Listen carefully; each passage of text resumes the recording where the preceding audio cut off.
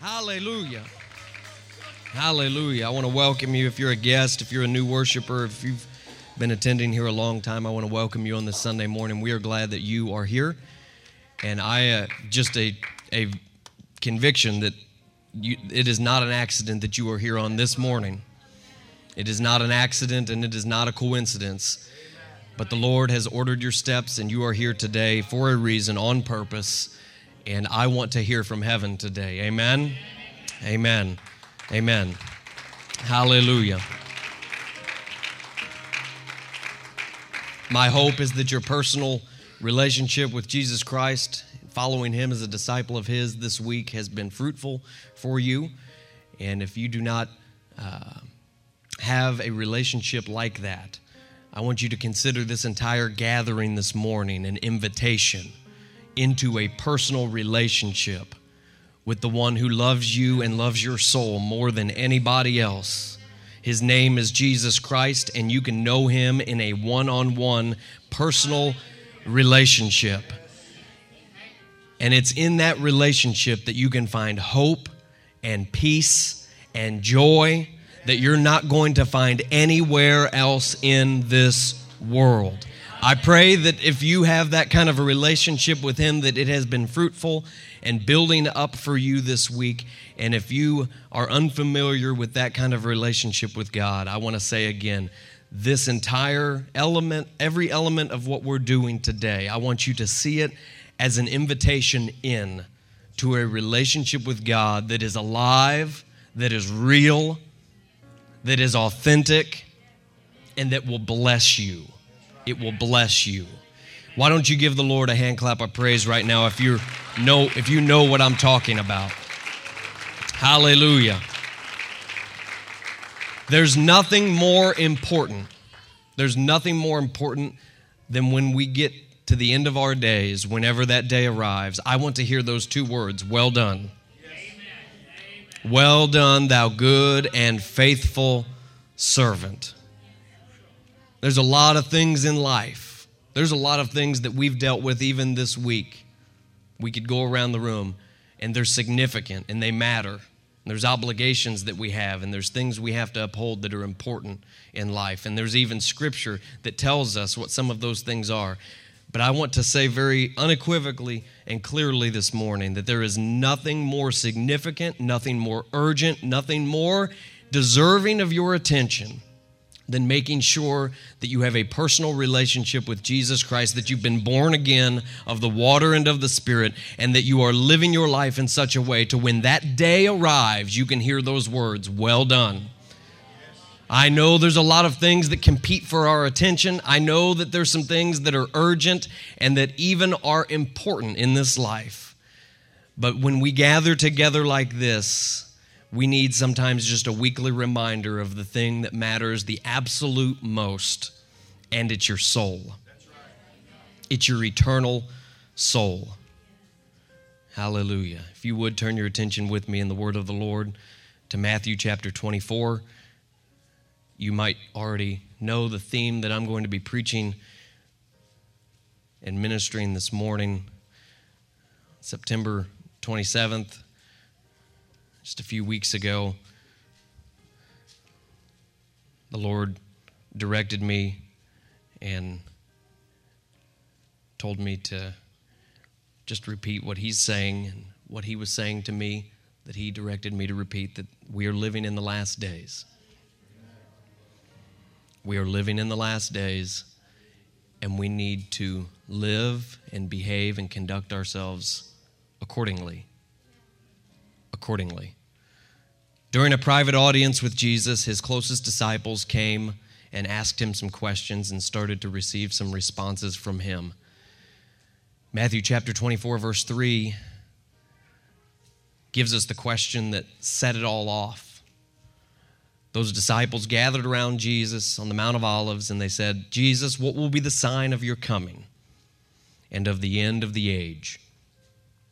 Jesus went on to describe in various different ways and to respond in different manners to their question. But Matthew chapter 24, verse 36 contains part of his answer that I want to focus our attention on together this morning. In the New King James Version of the Bible, this is what the word of the Lord says in Matthew chapter 24, verse 36. Jesus said this, "But of that day and hour no one knows, not even the angels of heaven, but my Father only. But as the days of Noah were, so also will the coming of the Son of Man be.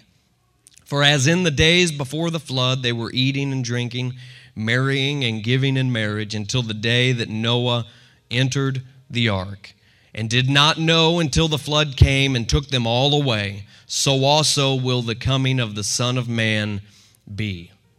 Then 2 men will be in the field, and one will be taken and the other left. 2 women will be grinding at the mill, one will be taken and the other left. Watch therefore, for you do not know what hour your Lord is coming. But know this, that if the master of the house had known what hour the thief would come, he would have watched and not allowed his house to be broken into. Therefore you also be ready, for the Son of Man is coming at an hour you do not expect." Then Jesus asks a question in verse 45. He says, "Who then is a faithful and wise servant whom his master made ruler over his household to give them food in due season?" He's painting a picture now for us of a master who assigns a particular role to a servant, and that role is to be in charge of the kitchen and to make sure that all the other servants receive their food on a regular schedule. It's a pretty simple but possibly complicated task. Blessed is that servant whom his master, when he comes, will find so doing. Assuredly, I say to you that he will make him ruler over all his goods. He says that servant that he finds that's accomplishing what he set him there to do, when he comes back and finds him doing that, he's not going to just leave him in charge of the kitchen, but he's going to elevate him to the position of being in charge of the whole house. But if the evil servant says in his heart, "My master is delaying his coming," and begins to beat his fellow servants and mistreat them, and he begins to eat and drink with the drunkards, the master of that servant will come on a day when he is not looking for him, and in an hour that he is not aware of, and he will cut him in two and appoint him his portion with the hypocrites. There will be weeping and gnashing of teeth. I want to minister from the word of the Lord this morning about in the meantime. In the meantime. If you would, set your Bibles down. Let's lift our hands toward heaven and let's invite the Lord to have his way. And why don't you just yield unto him right now and say, "Lord, I yield myself unto your word." Lord, in the name of Jesus, I pray a covering over this assembly that's gathered here today. Lord, your word is blessed and your word is anointed. I pray that you would make me, your vessel, anointed to preach your word clearly and with bold authority in the Holy Ghost this morning. And Lord, I pray for every heart that's here today that, Lord, you would open our hearts to receive the gospel, to hear the invitation of a relationship with you that can save us. Lord, I pray that you would help us to understand that there would be a spirit of revelation that would sweep across the room in these next several moments that we have together, that we would have understanding, that our faith would be activated and built up, and that, Lord, before we leave the building today, that we would respond to you in the Holy Ghost and be pleasing unto you, be more like you. In the name of Jesus we pray. And the church said amen. You may be seated. In the meantime, turn to your neighbor and tell them those words. In the meantime. What you do in the meantime matters. Who you are in the meantime matters. What do you mean, Brother Dustin, in the meantime? Here's what I mean. I mean that we are living in the last days, and right now we are living and we are positioned at a point in history where the return of the Lord could happen at any moment. The Master could return for his church, and he could wrap up the activities on this earth in the blink of an eye. In the twinkling of an eye at the last trump, that trumpet's going to sound, and the eastern sky is going to part, and the church is going to be on the move, and everything that's happened in history up to this point point is going to be resolved, and everything is going to be changed at the end of the age. And I'm here to tell you today that regardless of what you feel about is happening in your world or in the world abroad, we are living at a point in history right now where the return of the Lord could happen even today. We don't know how much time we have between that day and this day. But in the meantime, how we live matters. Who we are matters. I would ask a question today, and I'm going to come back to it in a little while. What is your heart saying? I know we're not supposed to listen to our heart. Our heart is deceitful. Our heart has rotten things inside of it. We're supposed to be led by the Holy Ghost, but we have this internal voice on the inside of us, and hopefully it's sanctified inside of you. What is your heart saying today? What is your heart saying? Hebrews chapter 1, I ministered a couple weeks ago, and I expounded the fact that these days that we live in are the last days, because this is the age of the Messiah. We can see the signs of the times happening in our world. There are wars and rumors of wars. There's famine. There's shortages. There's things happening in our world today that you and I can point at.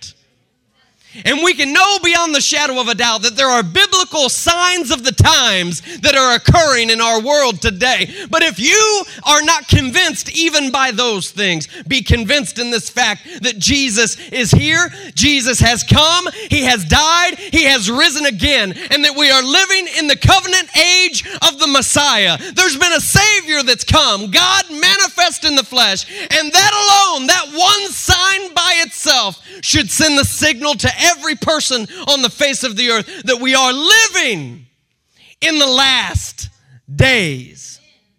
God communicated to mankind in many different ways in ages past. He had prophets, and He had different ways of communicating what was going on His eternal timetable. But in this day, He has sent to us, and He is speaking to us by His Son, Jesus Christ. And we are living in the last days. Last Sunday, I ministered from 2 Peter chapter 3. If you were here on Sunday evening, you were a part of that service. And it's the passage that explains to us that God is not slack concerning His promise. Not His promises, but His promise. That verse is talking about a particular promise, and it's the promise of His coming. He's coming back soon, and He isn't slow for the reasons that you might think that He's slow. He's slow because He's patient, and He's long-suffering toward each one of us, because it is not His will that any should perish, but that all should come to repentance and be saved. The Apostle Peter wrote in that letter, and he said, in the last days, there would be those who are scoffing. It's possible to not just scoff in your actions, but you can scoff in your words. You can scoff in your attitude. You can scoff in your behaviors and the way in which you live your life. And he said, in the last days, there's going to be those who scoff at the promise of His coming. And they'll say things like, where is the promise of His coming? For since the fathers fell asleep, all things have continued like they were at the creation. Let me put that in our vernacular today. There's going to be some that the Spirit driving that is going to be, it hasn't happened yet, so it's not going to happen. It's circular reasoning. It doesn't make sense. All roads to that kind of reasoning lead back to your flesh and will cause you to justify living however you want to in these last days. But I'm here to tell you today that in these last days, in the meantime, between this day and that day, it matters who you are. It matters how you're living. It matters what you're doing. Jesus says that one day this age is going to end, and soon thereafter, we're going to step into eternity. Let me talk for a minute to a particular group of people. Anybody that considers themselves to be young, I'm not going to put an age at it because I don't want to get tarred and feathered after service. But anybody that considers themselves young, Young people have this problem with time because they feel like they have an infinite amount of it. Young people, I know that if the Lord should tarry and your health should continue to be good, that you may have many years to live on the face of this earth. I certainly hope that if the Lord tarries, that you do have a long and prosperous life. But the fact of the matter is that young people, hear me, there's coming a day when the Lord is going to wrap things up. And it might be when you're 22. There's going to be some that never see their 30th birthday. There's going to be some that never see their 40th birthday. There's going to be some that never see their children grow all the way up into adulthood in this life.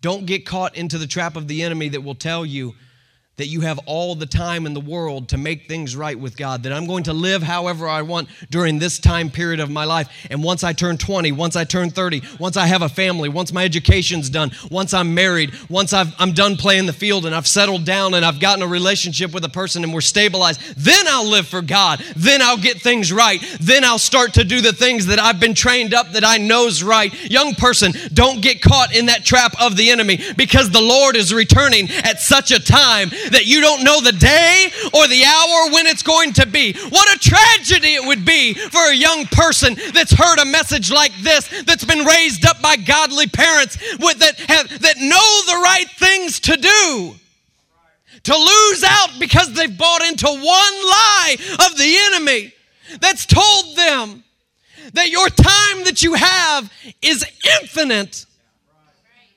Older saints of God, we need to make sure that we are communicating that truth into the younger generation every chance we get, because those of you that are older, you know what I'm talking about. You know time goes by so quickly. You look around and you see things happening in our world today, and you see the progression of how things have gone in our world, and you know better than most the signs of the times and the acceleration of the days that we're living in. The scriptures that we read together today speaks about two servants. The first servant that's described, if you've got your Bible open to Matthew 24, I would direct you to look there with me and to just see for yourself that one servant is called faithful and wise. This servant was set over the operations in the master's kitchen. He was given the task to make sure that the servants received food on a regular schedule. The other servant is described as evil and generally unaware. Instead of operating like he was assigned to, this second servant makes a power play on his relationships. He starts to associate with whoever and whatever he wants to. Have you ever killed time? I think we all have, haven't we? We've all, whether it's in a waiting room, just shudder just thinking about it. Whether it's somewhere else besides a waiting room, you've killed time. We do that. I'm not preaching against killing time. Just make sure you're doing it profitably and redeeming the time. We kill time because sometimes we encounter a block of time in our daily life that we don't think amounts to anything really important. I can dawdle, I can do whatever I want because what happens right now is of no real consequence anyways. I'm just going to kill time. And some believers, these were disciples that were talking to Jesus. Jesus wasn't talking to a multitude of people that didn't know which way was up. These were some of his closest disciples that he was ministering to that day on the Mount of Olives. And Satan has convinced even some believers, even some would-be disciples, that what you do in the meantime doesn't matter. That once you've been born into the kingdom, you have this window where you can just kill time for a little while, waiting for the return of the Lord. And here's what Jesus says about that kind of posture towards life. In verse 48, he said, the evil servant says in his heart. Hear me this morning. Let's get real for a moment. What we're talking about starts out as invisible. It's in his heart. He says it in his heart. He says, my master is delaying his coming. And then he starts to beat his fellow servants and eat and drink with the drunkards. That attitude of the heart, that's why I asked a moment ago, what's your heart saying? That attitude of the heart, if it's left unchecked, if it's allowed to run rampant, it will spawn all kinds of bad conduct and lifestyle. You might even, if we were to cross-reference it to the text that I preached last week, to 2 Peter chapter 3, you might even say that that's the kind of spirit that my master's delaying his coming. That when your heart starts to say that, it gives birth to a scoffing spirit. You start to scoff in your actions. You start to scoff in your tolerances, what you're permitting in your home, what you're permitting into your life. You start to scoff in your words that you use, perhaps. And what it amounts to is not taking God seriously. There's two things that Jesus identifies as last day concerns for would-be disciples when we see our hearts starting to get complacent and lukewarm and comfortable and lulled to sleep. He said this evil servant started to mistreat the people around him and not treat them properly. And he started to associate with the wrong people and the wrong things. It matters how you treat people. That's a whole message in itself. It matters. Your relationships matter. Your relationship with your spouse matters. It doesn't just matter that it's intact. It matters that it's healthy. It matters that you're treating one another correctly according to Scripture. It matters that you're thriving together. Your relationships with your children, even adult children, grandchildren, your parents, those relationships matter. They matter.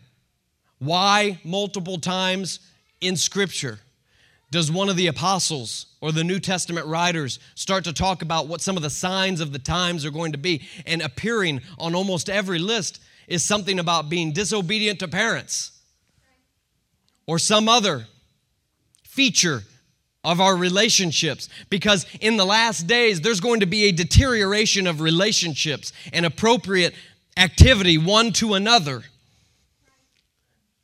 And it's the product of a scoffing spirit and a voice of the heart that says, my master is delaying his coming. It's when it's put into action that we're actually just killing time. That what happens in the meantime doesn't really amount to a whole lot. I'm here to tell you beyond the shadow of a doubt today that your relationships matter, that how you treat one another matters. It doesn't mean that you're not entitled, that you can't make a mistake every once in a while, but you better get forgiven about it. You better make the first move. Don't allow bitterness to take root. Don't allow grudges and resentment to take root. Make it right. Get your relationships in order, especially the most important ones in your life, and even the interactions we have with acquaintances and strangers. It all matters to God. And it matters in the last days, and it's going to set God's people apart. It matters who you associate most closely with. The evil and oblivious servant said, my master is delaying his coming. And not only did he start to beat on the people that were around him and mistreat them, but he altogether started to associate with the wrong people. He had been put in a position of trust and responsibility. Let me talk to the saints of God here. You've been born again of the water and of the Spirit. God has a purpose for your life. God has responsibility for you. God has a role for you to fill. I don't know, it doesn't really matter how old you are. It doesn't matter how young you are, what kind of background you had. When He filled you with the gift of His Spirit, speaking in other tongues, and you received the name of Jesus on your life in baptism, He already had a pre-established purpose for you. He's got something that He wants you to engage engage in. He's got a thing that he's going to trust you with. And when we abandon that and we shake that off and say, I'm just going to live however I want to live, in the meantime, we start associating with people and with things that are outside of the will of God for your life. And Jesus himself says to his closest disciples on the Mount of Olives that in the last days there's going to be some that are evil and unfaithful, that have been given a responsibility, that have been placed in a position of knowledge and authority and trust, that are going to forsake that, and instead of taking care of the people around them, they're going to beat on them and mistreat them, and their relationships are going to be out of order. And furthermore, they're going to distance themselves from the right kind of crowd. They're going to put themselves in situations that are compromising. They're going to put themselves around people constantly and enclose their associations with the wrong people and the wrong activities. It matters who you most closely associate with. I've said it before. I'm not the first one that said it, but I've said it before and I'll say it again, that I think it bears a lot of truth, that you are probably the average of the 5 people that you spend the most time with. Just consider that. The 5 people that you spend the most time with. You are the average of, you're the composite of all that. It changes who you are. It molds you into the person that you become.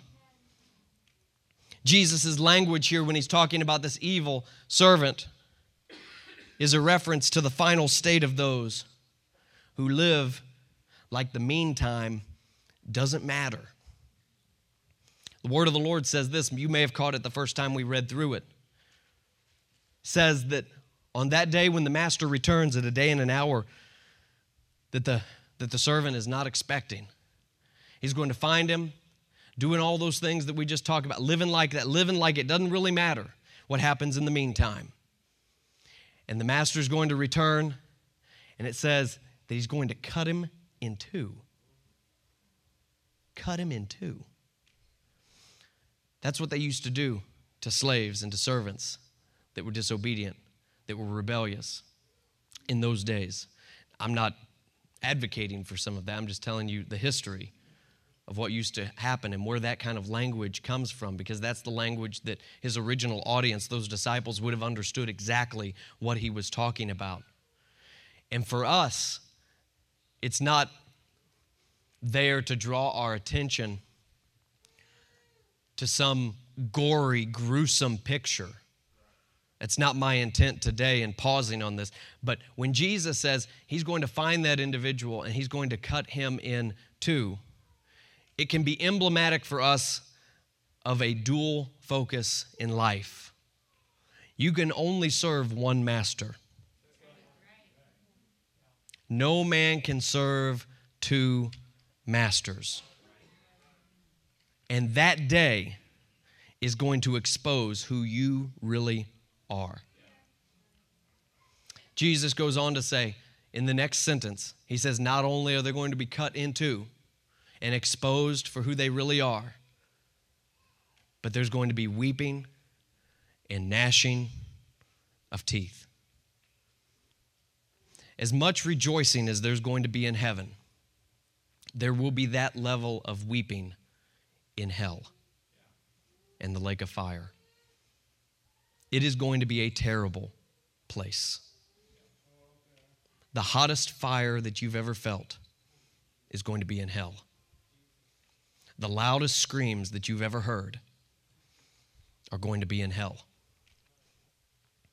There's going to be a dimension of agony and regret that we are as yet unfamiliar with in this life that is going to exist in that lake of fire. It is not a place that you want to go. It is not a place that you want anyone that you know or that you ever meet to want to go. It is not a place that was designed for you. You were designed for the presence of the King of Kings. You were designed as a worshiper. But in hell, there is going to be none of that, because hell is going to be a place of eternal separation from the presence of God, a place of complete hopelessness. It is not a place that you want to go, but it is a place that some, by virtue of how they are living in the meantime, may be positioned to enter that place. The two servants that Jesus talks about in Matthew 24 at the very end of the chapter are in many ways exactly like the 10 virgins that he talks about in the very next chapter. The 10 virgins are the ones that were waiting for the bridegroom to return. And they had lamps and they had oil. And oil in Scripture is oftentimes symbolic of the Spirit of God. And these virgins were waiting on the bridegroom. And the Scripture says, Jesus tells the story that there were 5 of them who were wise and there were 5 of them who were foolish. And the wise ones were identified by the fact that they kept their lamps full of oil, waiting for the hour and the moment that the bridegroom would return. They were determined that they were going to be ready for that moment. The 5 foolish were identified by the fact that when the bridegroom came, no one knew they were foolish until the day and the hour came. Everyone looked the same. The distinction was not made between who was wise and who was foolish until the day that the bridegroom, the master, returned. And in that moment, it was made painfully and tragically obvious that there were some who had a lamp, who had the capacity, who had a place, a vessel, where they could have oil, but they had no oil. We must be full of the Spirit of God. It is not enough to have had a one-time encounter with the Spirit of God and to have some of it outpoured into our life and to live the rest of our days never giving it another thought. But there is a daily relationship. I said this was going to be about an invitation into a relationship with Him. There is a daily relationship that each and every one of us can have that will act as the only source that you will ever find for that oil that we need to have in our lamp that will get us ready for that day. As the musicians come, let me put my crosshairs on the comfortable today. Jesus says this in Matthew 24, verse 46. He said, "Blessed is that servant whom his master, when he comes, will find so doing." I've spent time this morning identifying some of the things that the evil servant did, but let me just for a moment put the crosshairs on anybody that's feeling comfortable and overly secure, because this is an eternal salvation thing that we're doing this morning. Jesus says that servant who is faithful, blessed is he. Here's why he's going to be blessed. Here's why that servant is different from the other one. It's because when the master returns, he finds that servant doing what he asked him to do. Now let me make a distinction. The master didn't just find him in the kitchen,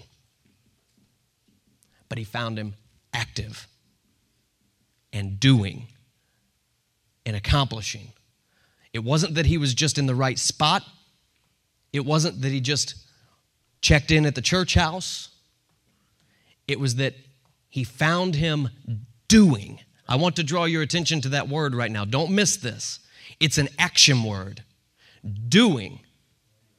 Doing. Faith without works is dead.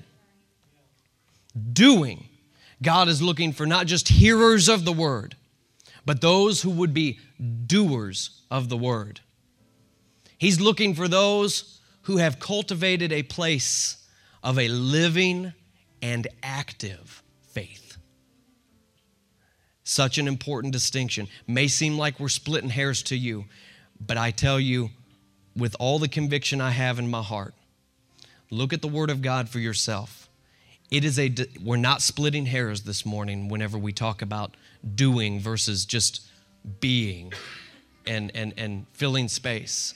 Doing, a living and active faith. If you will dig into the word of the Lord for yourself, you will find that what I'm saying is the truth, and it is reflected in all the other gospel writers, in all the other writers of the New Testament. They make that very important distinction that faith without works is dead, and that we have to have a living and active and alive faith and a daily relationship with Jesus Christ. But can I tell you the good news today, that that kind of faith, that kind of relationship, that kind of oil can be poured into your life today. Today. God has prepared a place for you in heaven. There's an address with your name on it in heaven. That place that I talked about a moment ago was that terrible, awful place. Was not designed for you. But when we fail to align ourselves with the will of the Master, it's not just about being in the will of God. But Jesus said, it's more than that. It's about doing the will of God. If you would stand with me all over this room. Jesus' standard is doing. Jesus' standard is action. And so all across this room right now, I would that we would lift our hands toward heaven and that we'd put some action on it today, and that we'd put some activity behind the word of the Lord and the faith that's present here today. There's faith here. The Holy Ghost has convicted some. The Holy Ghost is ministering to others and comforting others. He's stirring up some of the comfortable right now who maybe you need to take that step into that other dimension.